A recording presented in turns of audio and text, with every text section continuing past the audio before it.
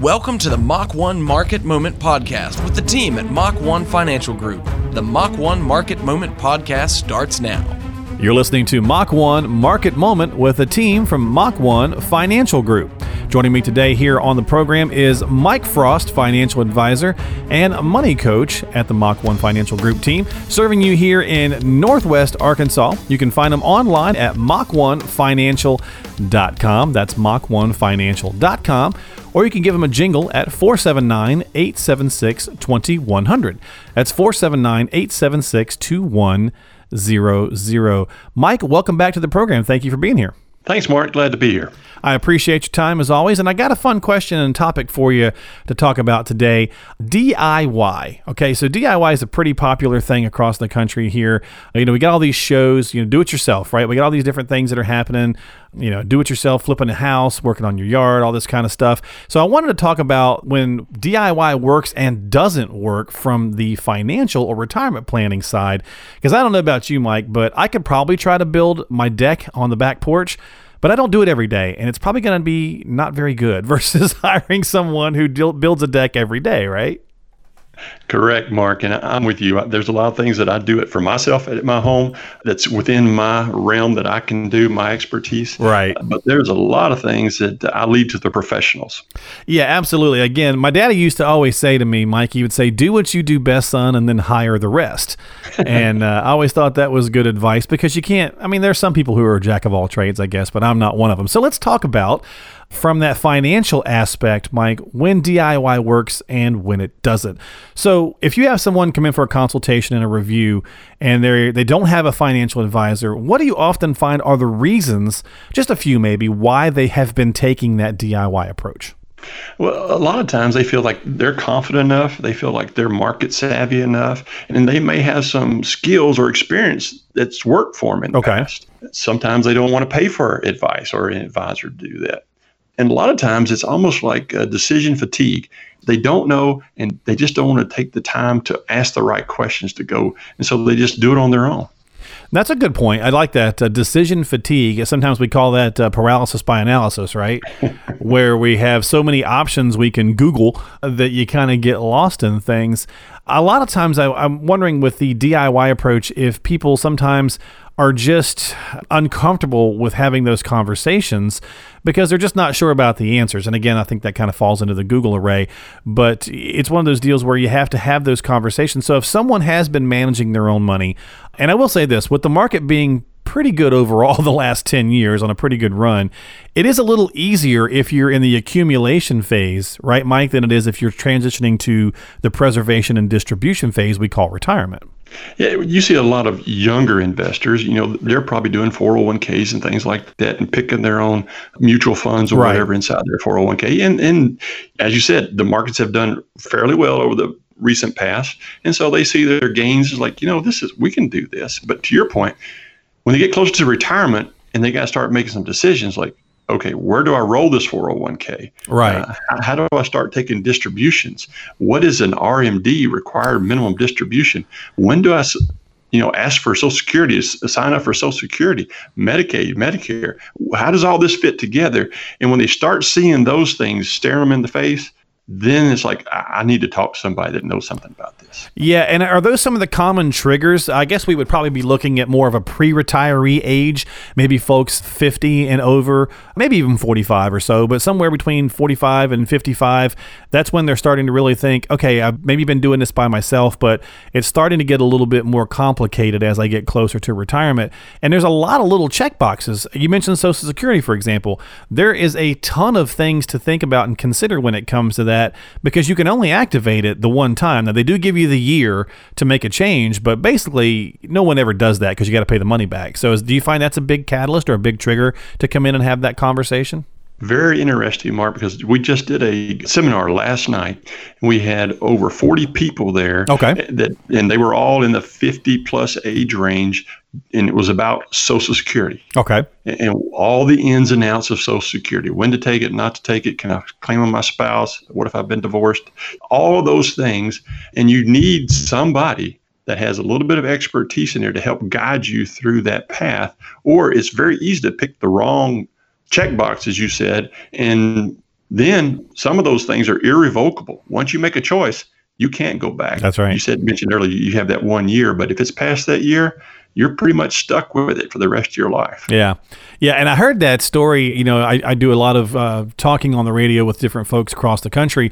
And I heard that story, and it's always one of those things you forget about, that you always hear for Social Security, you set it. Once you set it, you're locked in. And there is that small caveat that within the first year, you can make a change and you can change your decision. However, you do have to pay money back if that is required. And I always hear the joke, like, whoever wants to pay money back to the government, we already got to pay them as it is for taxes. So no one ever wants to do that. So you really want to have that conversation with your financial advisor about the different triggers or different catalysts that may be on your mind when it comes to transitioning from a DIY person into working with an advisor. And Mike, I wanted to touch on the fact that you mentioned sometimes it's really just about the fees. People are thinking, well, if I get an advisor, I'm going to have to pay fees, and I don't pay any if I'm a DIYer. Well, that's not really true either, is it? That is not true, Mark, and it's a great point, because if you're investing outside of a 401k, or actually in a 401k as well, most of those, if not all of them, are mutual funds. Mm-hmm. And every mutual fund has fees, and some are more expensive than others, but they're hidden. So it's hard for you to go find. Whenever you deal with an advisor, a reputable person, they're going to tell you right up front, this is what the fees are, this is what it's going to be, and there's nothing hidden. Here at Mach 1, when we work with an individual, we always show them, here's the fees, and when we quote them, here's what we think your portfolio can deliver over a year, 2 years, whatever. We always quote that net of fees. So we're all straight up front. Everybody knows what's going on. And again, you're paying fees already. You just may not realize you're paying fees. Yeah, there's no free lunches. That's another thing my dad taught me when I was a kid, right? There's always going to be some fee associated. And I think a great question to really ask, if you're a DIYer and you do want to have a conversation with a financial advisor like the team at Mach 1 Financial Group, a great question that you can ask about fees is, what are the fees and what is the value that I'm getting for those fees? Because just like anything in life, right? I mean, you can go to McDonald's and get a cheap cheeseburger, or you can go someplace and get a really expensive one. Do you feel like the really expensive one was worth it?